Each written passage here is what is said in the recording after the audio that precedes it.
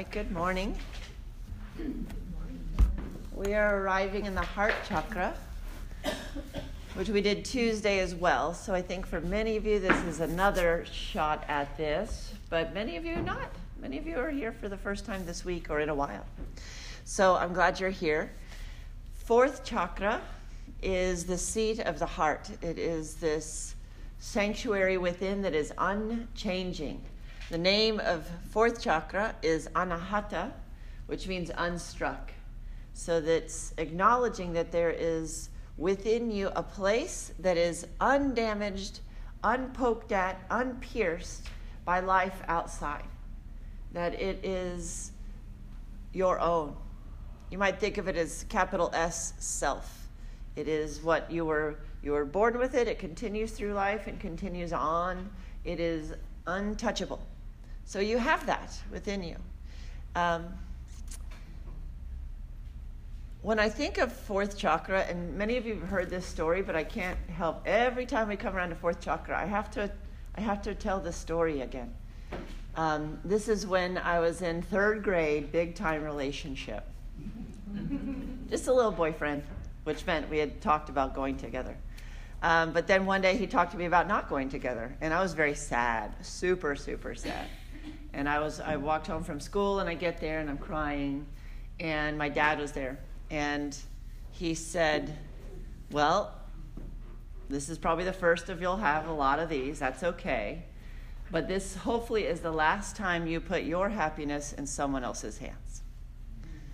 So I remembered that a lot through the rest of my life. Oh, did I just give you my happiness? Okay, actually that's mine. Mm-hmm. Right? That belongs in Anahata. That is the unstruck thing that we get to have. So that outside circumstances and what others do doesn't really get to the heart of us. There will be suffering, and if you've loved well, hopefully you've loved well enough to have heartbreak, but it mends. That's temporary. I'm over him, guys.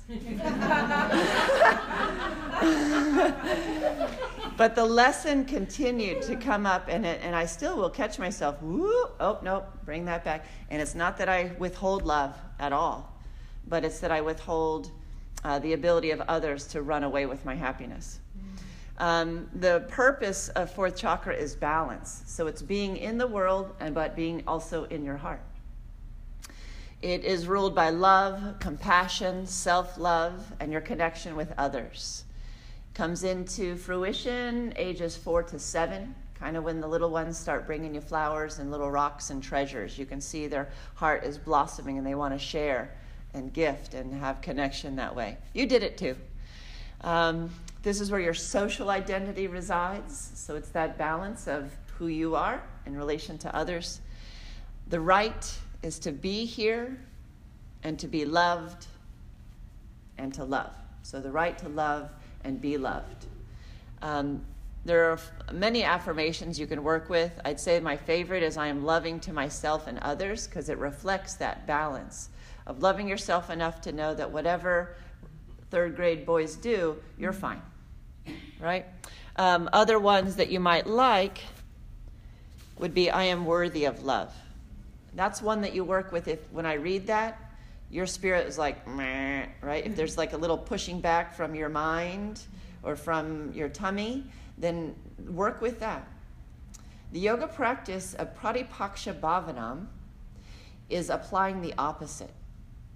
So if you have a track that runs through your head, a samskara that says, I am not worthy of love, then you replace it with the affirmation, I am worthy of love. And you do that until it finally replaces that first thought. So you set it on your breath. That's how Rumi puts it. He says, I will set you on my breath, and you will become my life. So you breathe again and again, I am worthy of love. I am worthy of love, until it makes it all the way in, so that you believe that. There is an infinite supply of love, right? Some of us might think that there's a scarcity. There's enough. There's enough.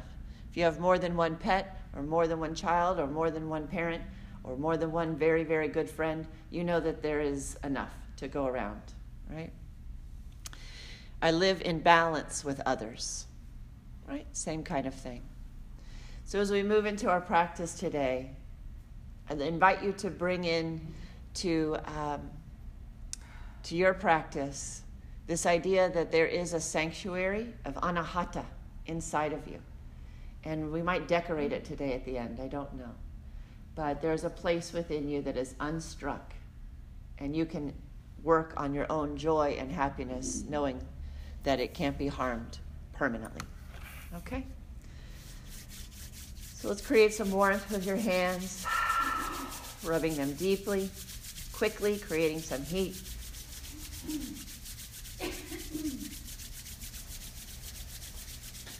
Deepen the breath. The element of chakra 4 is air. So the breath is cleansing to this inner sanctuary, kind of like sweeping out or vacuuming the corners. The color is green. Place your hands, stack your hands on the heart center. Feel the warmth of your hands on your body. And bring your attention to the place beneath your hands, so that every inhale comes in, fresh oxygen coming in to sweep away the blocks, fears, and grief of the heart. And the exhale is the release of those things.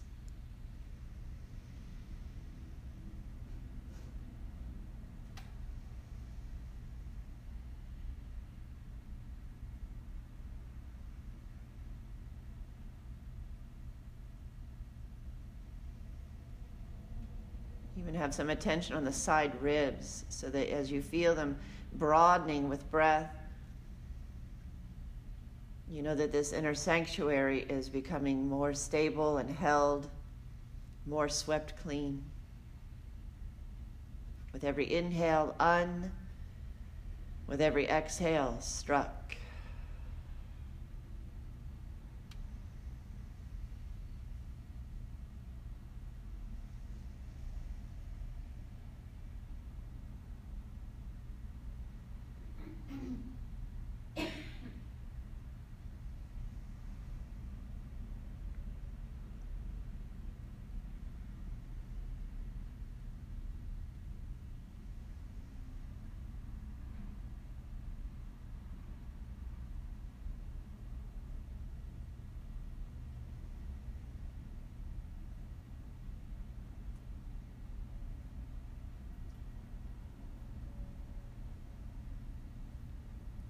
Your palms together.